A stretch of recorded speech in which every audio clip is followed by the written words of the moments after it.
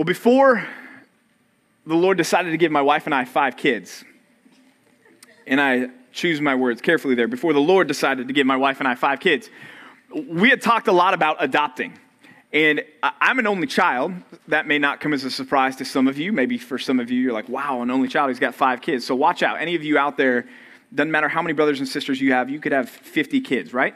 So I'm an only child. My wife, when we were dating in college, she was like, I've always wanted to adopt. And I said, well, do you want to have, biological kids and adopted kids and all one big happy family? She said, yeah. And initially I was thinking, how can you love more than one child? That's impossible, right? Because I'm an only child. So I'm thinking to myself, there's not enough love to go around for multiple kids. But she always wanted to do that. So we went to this adoption event that was held at Masters while we were still there, I think like our senior year.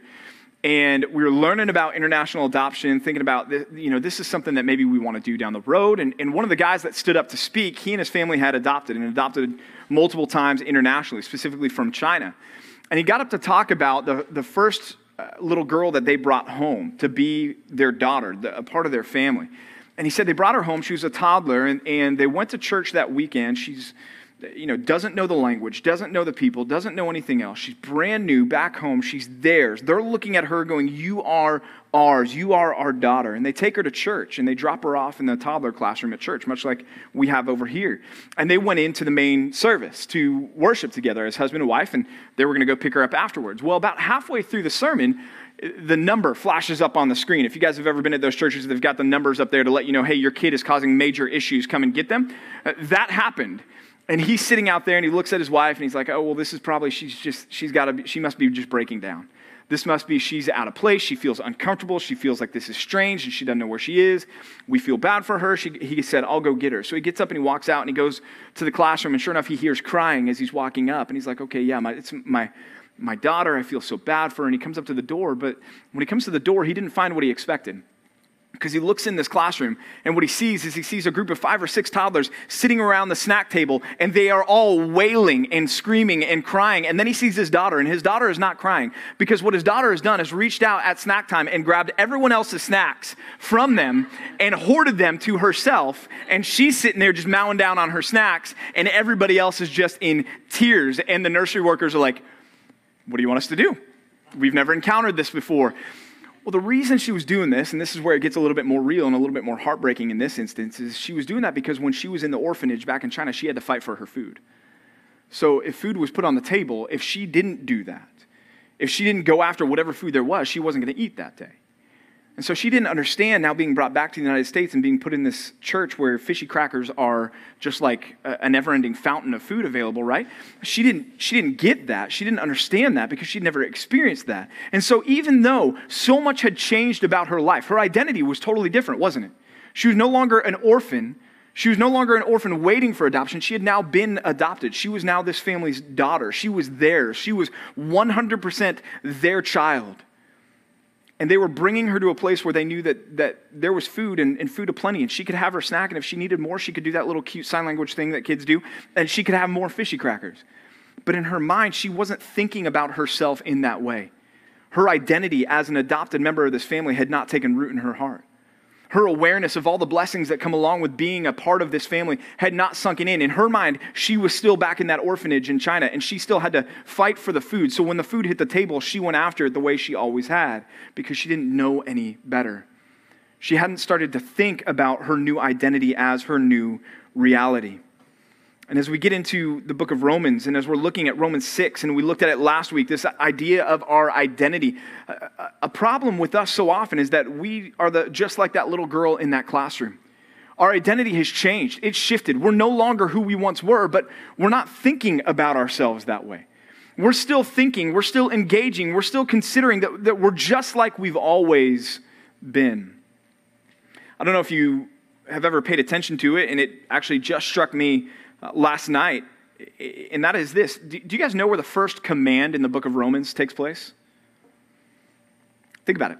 Romans, big letter, the Apostle Paul. You've got chapter 1, you've got I'm not ashamed of the power of the gospel, you've got chapter 2, hey, it's bad news for everybody, you've got chapter 3, hey, it's bad news for the Jews, you've got chapter 4, hey, but don't worry because Abraham is a model of righteousness by faith, you've got chapter 5, where you've got the two Adams, you've got the one Adam who sinned and messed things up, and then the second Adam who's Jesus Christ, who died, and now life is available for all of us. You've got all of these amazing things in Romans, but where's the first command? Where's the first, so now go and do? Where does that happen? Romans 6:11, in the text that we're going to be in tonight. So Paul doesn't get to a call to action until Romans chapter 6, verse 11. And that call to action is this: you must, okay, there's the imperative, there's the command. You must consider yourselves dead to sin and alive to God in Christ Jesus. You must. In fact, it says, so you must. In other words, in light of everything that I've been talking to y'all about, in light of everything that I've been writing to y'all about, because Paul said y'all, okay, let's just get over that. He did. In light of all of that, you must consider yourself dead to sin and alive to God. You must change your mental approach. You must change the way you think about yourself. Just like that little girl had to begin to change the way she thought about herself. And so when we look at the argument so far, even in chapter 5, verse 20, because of God's grace that abounds where sin increases, Paul says, because of that, you've got to consider yourself dead to sin and alive to God. Because we have died to sin. We've been united to the death of Jesus, baptized into his death, as we looked at last week. We've been buried with him by baptism into that death. And now, because we can walk in newness of life, we need to consider ourselves dead to sin and alive to God in Christ Jesus. Because we've been united with him in a resurrection like his, as we'll see tonight. Our old self was crucified with him, that the body of sin might be brought to nothing, that we would no longer be enslaved to sin. Because of all of these things, we should, we must, we need to. It's a command from God through Paul to us that we begin to think differently.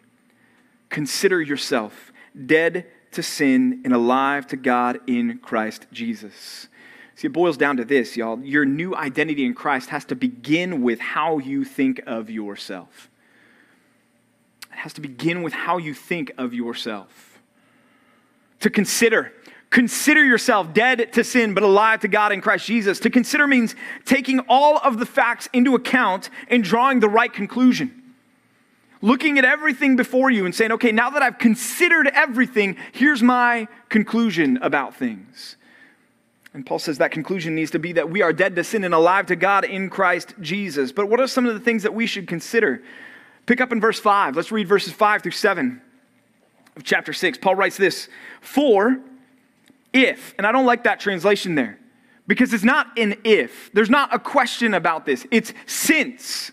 If you're in Christ, if you are a Christian, and that Greek word can either mean if or since. Here I think it should be rendered since. Since we have been united with him in a death like his. That is a fact. We have been. That's what we talked about last week. Paul's just been arguing with that. We've been baptized with Christ. We've been buried with him by baptism into death. Since we've been united with him in a death like his, we shall certainly be united with him in a resurrection like his.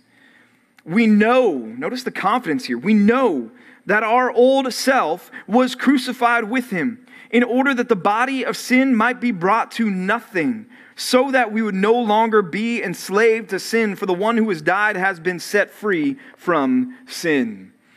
Let's unpack that a little bit here. First, look at that. He says, again, since. For since we have been united with him in a death like his. We talked about that last week. Christ's death becomes our death. So that now God the Father looks at you and I, and he looks at our sin, and he says, you know what, that's paid for. That's been atoned for by Jesus Christ. Because when Christ was crucified on the cross, it's like we were with him there on the cross, which is the point that Paul will make more expressly here in just a moment. But we were connected with that death. He says we will certainly be united with him in a resurrection like his, that we might walk in newness of life. We talked about that a little bit last week. We're going to flesh that out more tonight. But he also says this. He says, we know, this is something that we understand. This is something that we've come to agree upon. This is something that we see, that we say, yes, this is true. We know that our old self was crucified with him in order that the body of sin might be brought to nothing. Crucified with him. It's as though that our old self, and you think about your old self. Who's your old self? Your old self is who you are before Christ.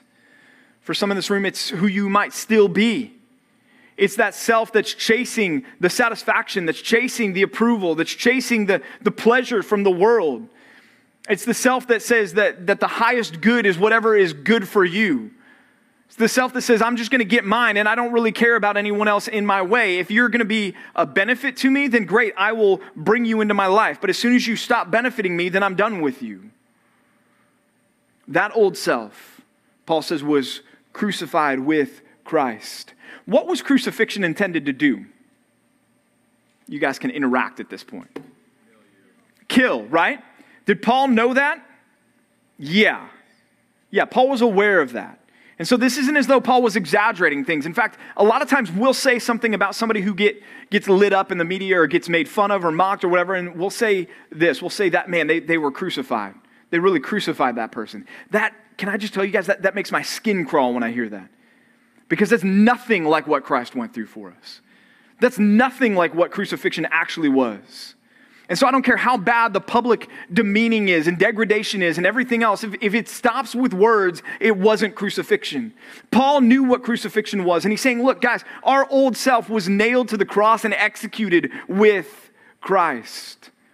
There's a shift, there's a cut, there's a break with that old self and who you were before. He says, in order that, notice, that the body of sin might be brought to nothing. In order that this flesh that so craves and lusts and wants what the world offers. 1 John 2:15, the lust of the eyes, the lust of the flesh, and the boastful pride of life. This body of sin that lives for those things, that plans for those things. When's the next time I can get my fix? When's the next time I can sin? When's the next time I can indulge in this? That body of sin, Paul says, because we've been crucified with Christ, is brought to nothing. Brought to nothing. It's strong language. It's a word in the Greek that means it's rendered powerless. That the body of sin has no more power over you and I. He says, so that we would no longer be enslaved to sin. That sin would no longer be your master.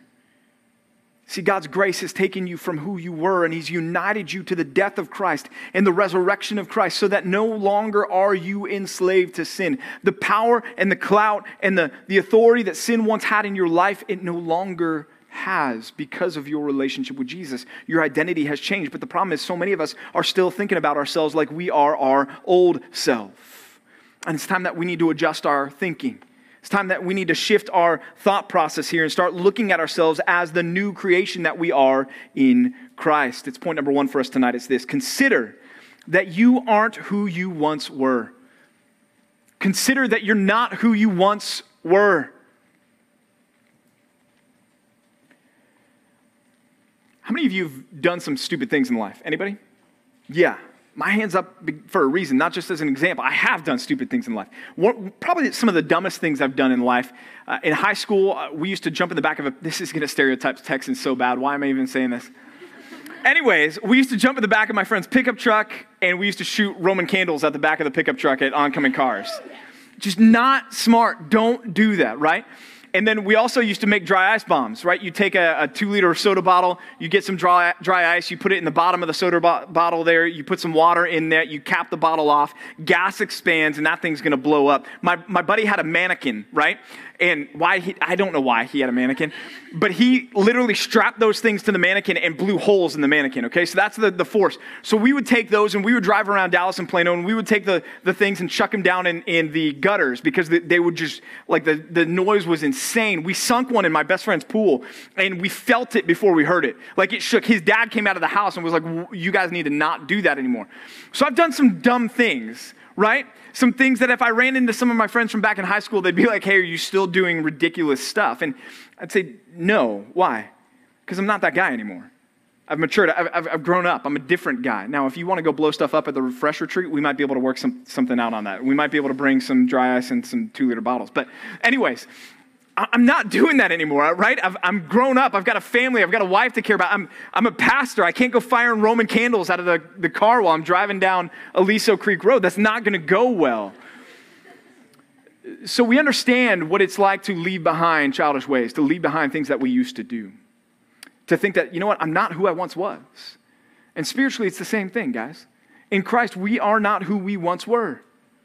Life has changed. Things are different. Our allegiance is different now. In Christ now, our allegiance is no longer just to us. It's not to ourselves. In fact, it's not at all to ourselves, or it shouldn't be. Our allegiance has shifted now, so that Christ is our Lord, that we have surrendered to him and said, you are our Lord. I'm going to live now for you and no longer for me. Now we also have a different perspective on the cost of our sin. When we're not saved, we sin and we don't care about it because we don't have in mind the cross. We don't think about what it cost God, what it cost Jesus to pay the penalty for my sin. When we're not saved, we also don't think about the rewards of obedience because we don't care to obey. But as believers now, we have this concept that if we're obedient to the Lord, if we deny ourselves, if we put off sin and put on Christ-likeness, that there's rewards that we are storing up for ourselves in heaven. And also on the flip side of that, as believers, we're now aware of the consequences of our sin.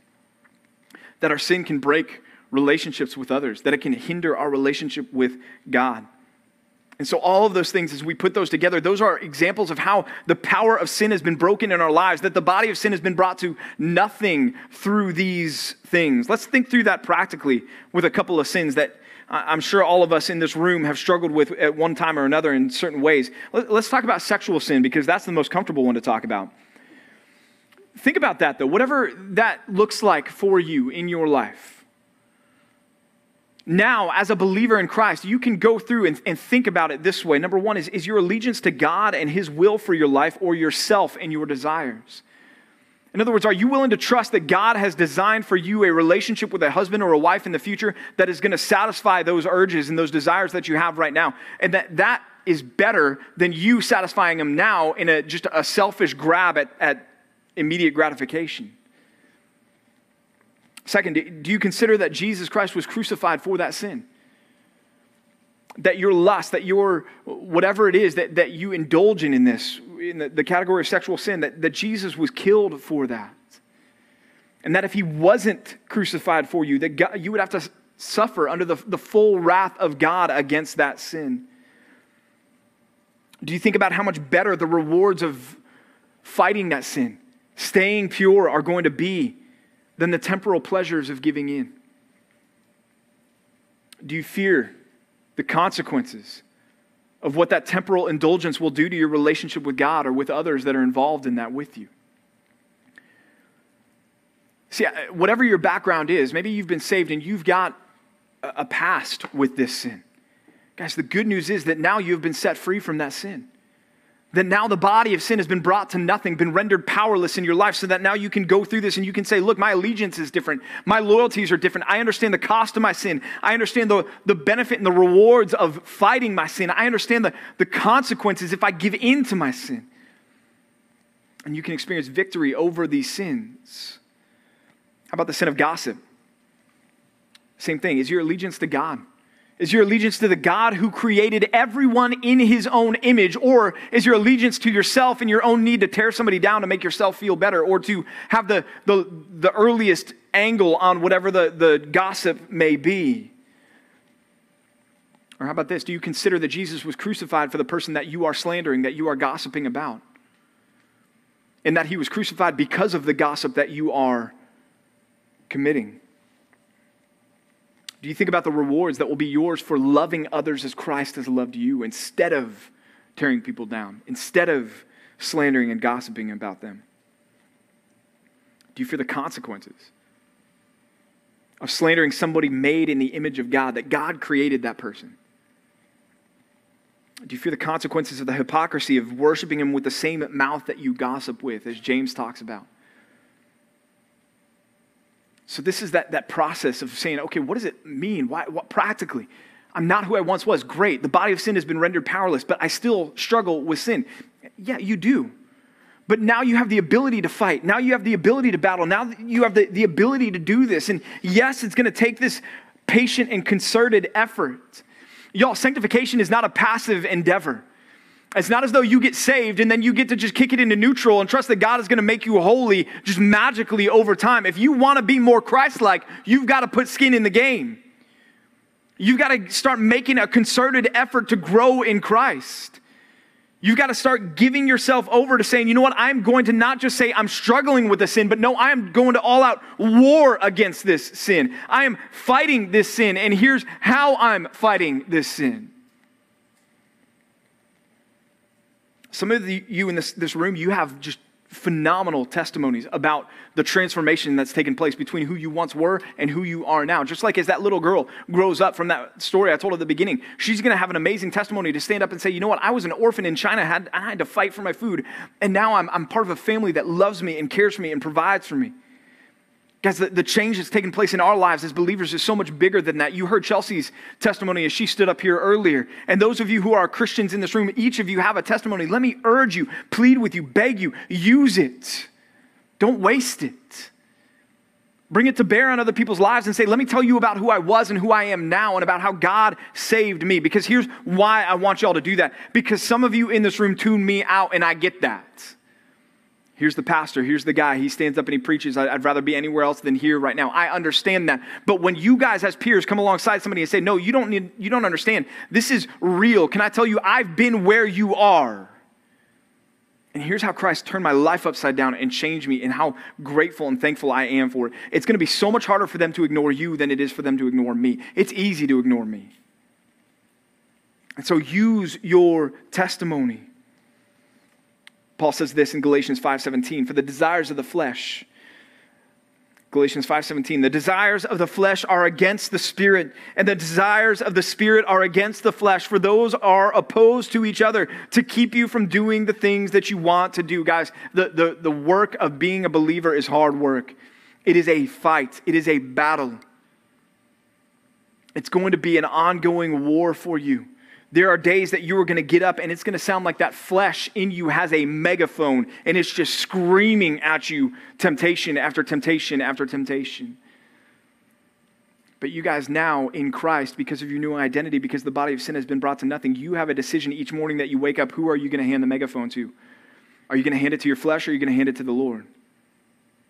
Are you going to spend time in the words, time in prayer, time around other believers so that the Spirit is loud in your life? Or are you going to ignore those things, neglect those things, say, I don't have time for those things? And you're going to open the door for the flesh to just scream at you all day long. You are not who you once were. The gospel has enormous implications for our past, but also has enormous implications for our future too. Paul continues here. He says, not only are you not who you once were, but think about this now. He says, now if we have died with Christ, and we have, we believe that we will also live with him. We know that Christ, being raised from the dead, will never die again. Death no longer has dominion over him. 1 Corinthians 15, 20 through 22. 1 Corinthians 15, 20 through 22. But in fact, truly, Christ has been raised from the dead, the first fruits of those who have fallen asleep. In other words, the pledge of everyone else who's going to follow after him, also who are going to raise from the dead. For as by a man came death, by a man has come also the resurrection of the dead. For as in Adam all die, so also in Christ shall all be made alive. Death is the result of sin, yes? And its effects are undeniable. They're on display all around us. Each of you in this room, I'm sure, have been touched by death. Somebody in your family, somebody in your life, somebody close to you has died, and you felt how much your entire being just grates against that, and you say, that's not how it should be. I hate death. And that's the response we should have. We should hate death. But as believers, now who we are in Christ, as we are now different, it's a different ballgame for us.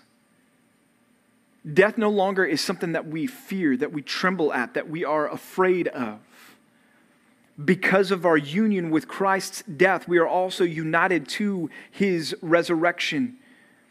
We have died with Christ. He says we will live with him. It's a day that's coming in the future when, though we die here and breathe our last here, immediately we are going to take our first breath in eternity. There's no layover. There's no just deep sleep that you go into. You're gone here, boom, you're with the Lord. In the twinkling of an eye, as Scripture talks about. faster than a blink. You're going to be in the presence of God. And so death is not something here that we fear anymore because it's not the end. It's the beginning of eternal life with Christ. And it says that Christ died a death to sin. That means that now that he's risen, he will never die again. And you and I are going to be risen to live with him, like him, which means that once we've died here, we're going to raise to life eternally, never to die again. Because death holds no power over Christ, and it's going to hold no power over you or I either.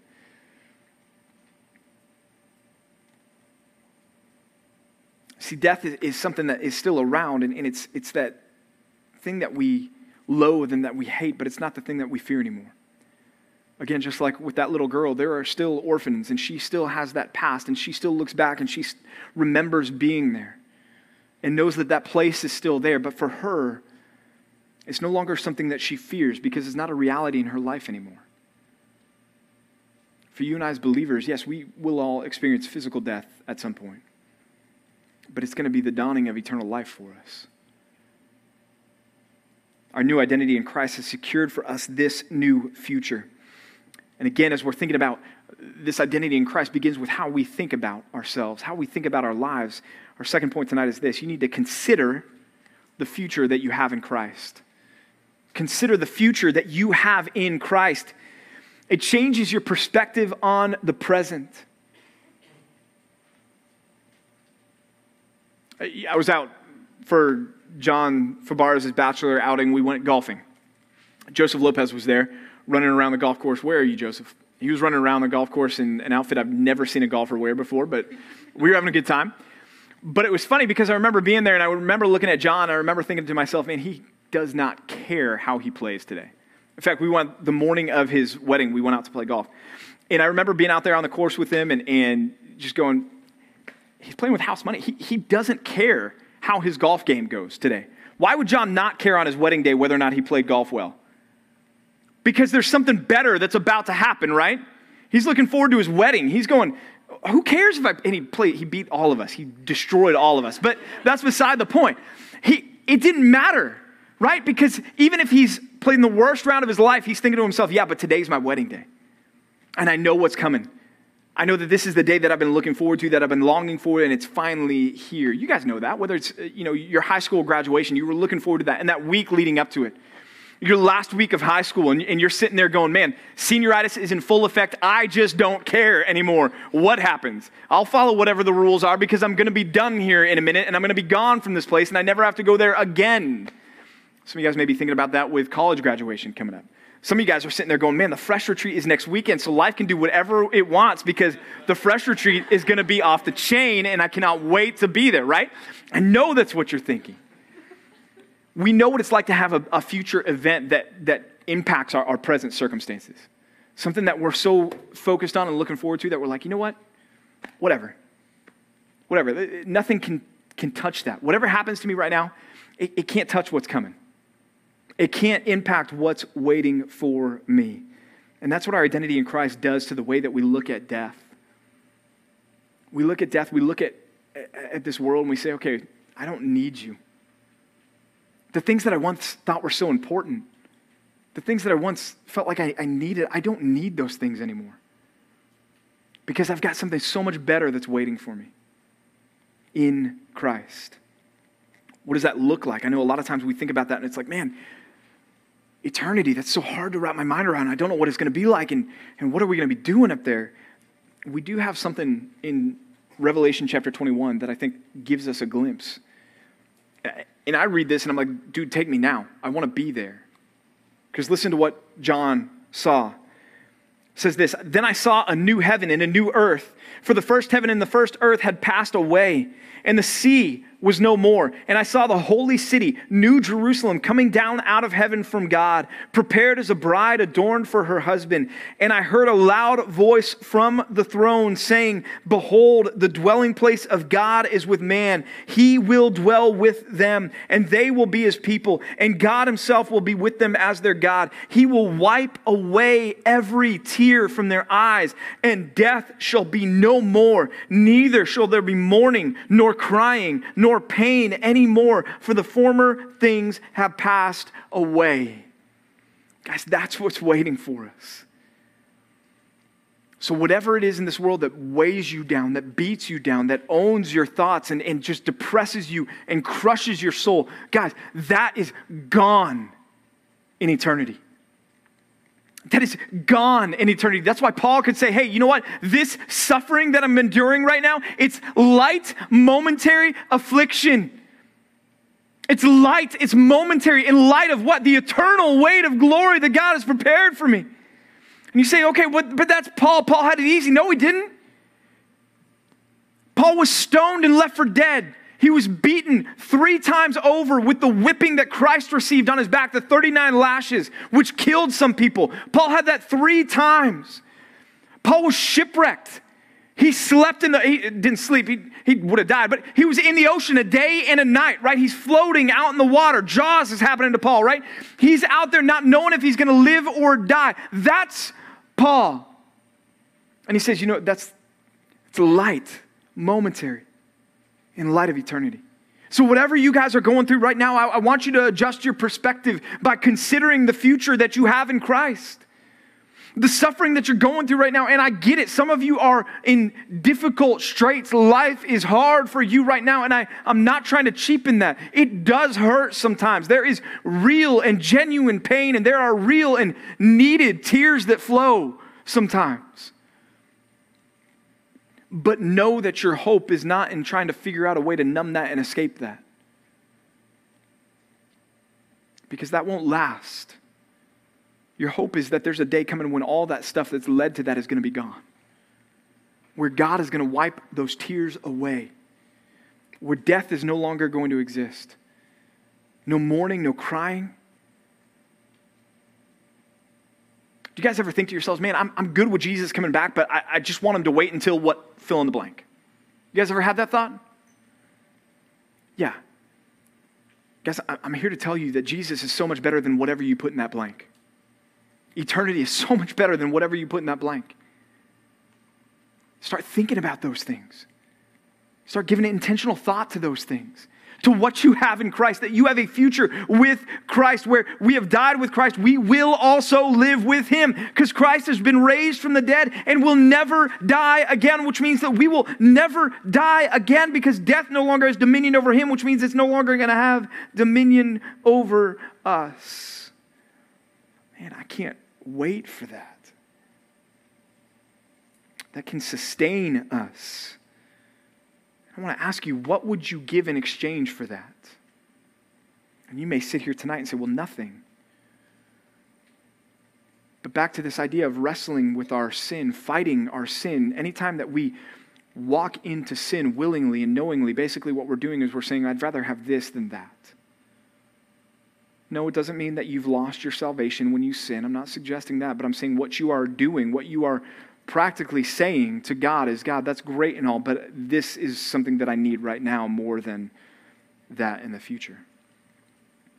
And so this mindset of considering the future that you have in Christ, it can even be a sanctifying thing for us as well. There was a prof at the Master's College back when it was a college and not a university, back when we were more humble than the people that go there now, and they're all, well, look at us, we're a university.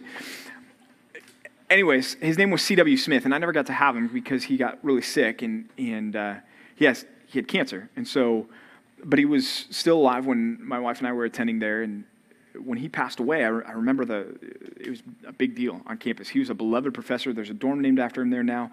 But I remember one of our Bible profs saying that he went to be around his bedside close to the end.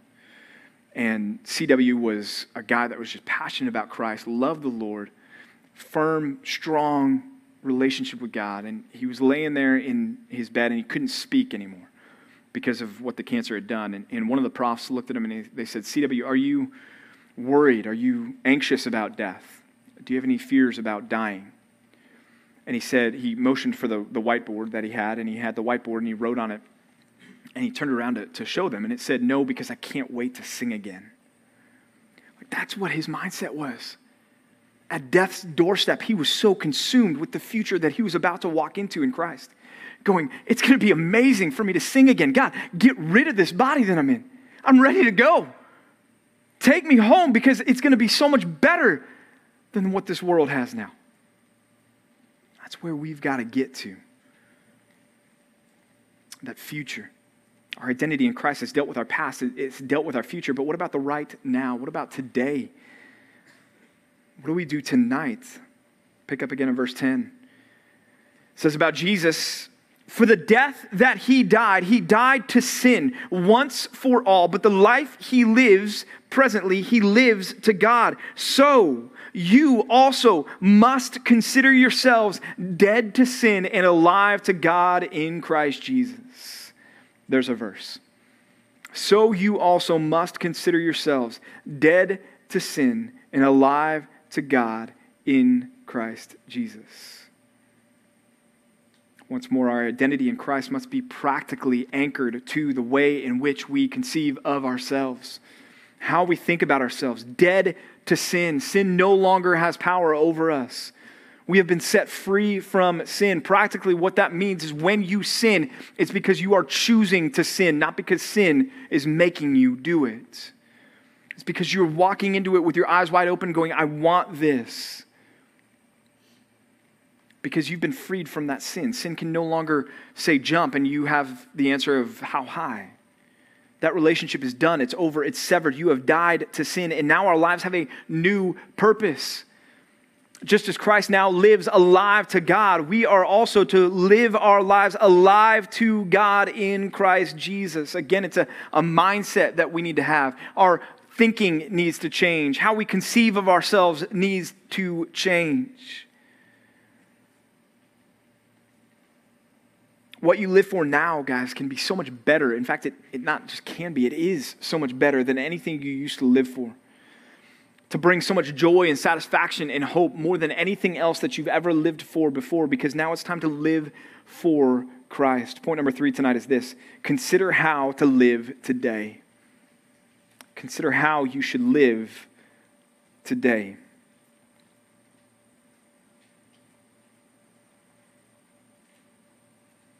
Giving that practical consideration to your day-to-day life, going, I'm going to wake up this morning and my goal today, my purpose today, my aim today is to live alive to God. I'm going to talk about what that looks like here in just a minute, but even just starting with that conceptually, if we will get out of bed in the morning and part of our morning prayer is, God, help me to live for you today. Not alive to my passions and my lust and my desires and my wants, my flesh, but alive to you today. To surrender to him and to live according to his word. And doing that's going to produce a better life for you. Think about some of the things that Jesus said should mark believers. Blessed are those who are merciful, those who are pure in heart. This is from the Beatitudes, Matthew chapter 5, right? Blessed are those, happy are those who are merciful, who are pure in heart, who are peacemakers, who are humble. And those are things that are good, that we would say, okay, if I'm going to live alive to God, and that's part of what it looks like to live alive to God, then great. Let me do that. But Jesus also went on and he said, look, you need to love your enemies and pray for those who persecute you.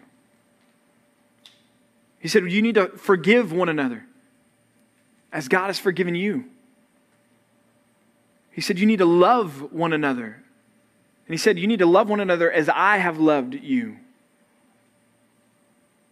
And then he said, you need to also serve one another.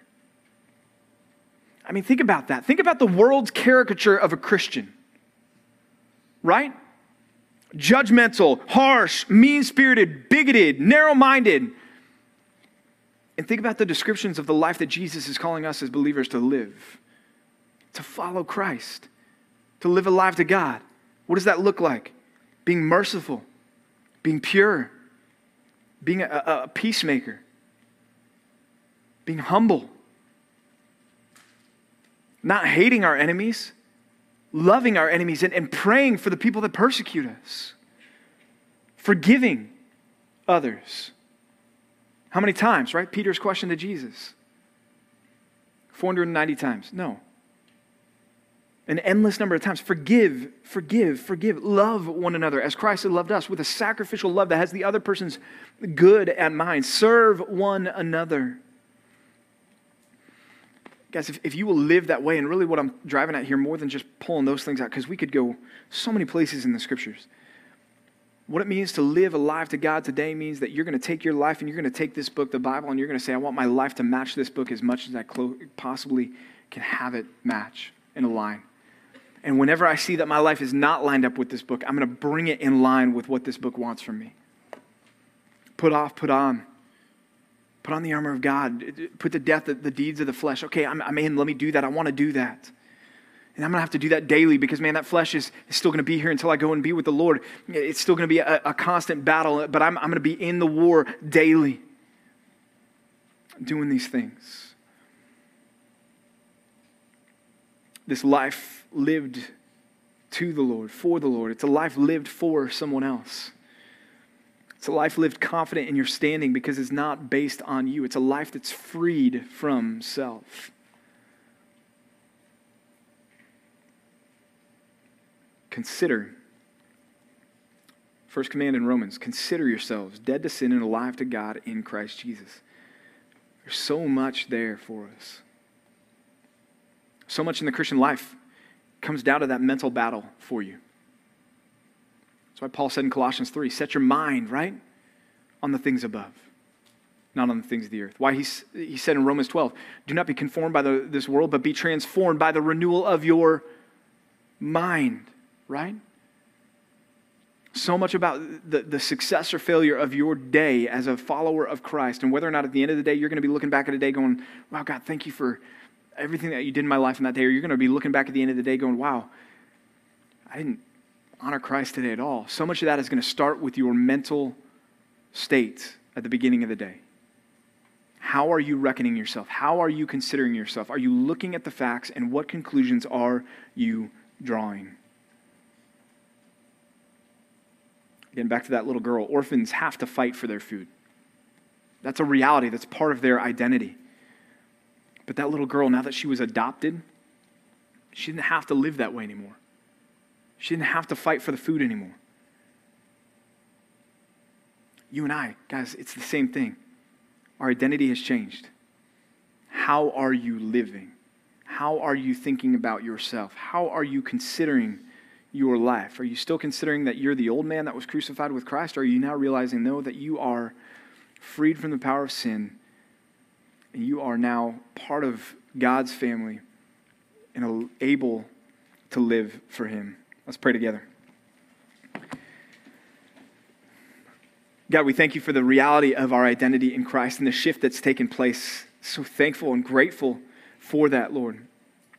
God, help us to live more in that reality, to win the battle in our minds daily, to consider ourselves dead to sin but alive to God in Christ Jesus, Lord, and to live in light of all that means, and to put off sin and to put on Christ's likeness, to keep that focus on the future that's going to be ours because we have been united with Christ in a death like His, and we will be united in a resurrection like His, and that future governs our mindset and allows us to look at this world and say, I don't need you anymore because of what's coming. God, give us that mindset, that devotion, and allow us daily to live for you, for your glory. In Christ's name, amen.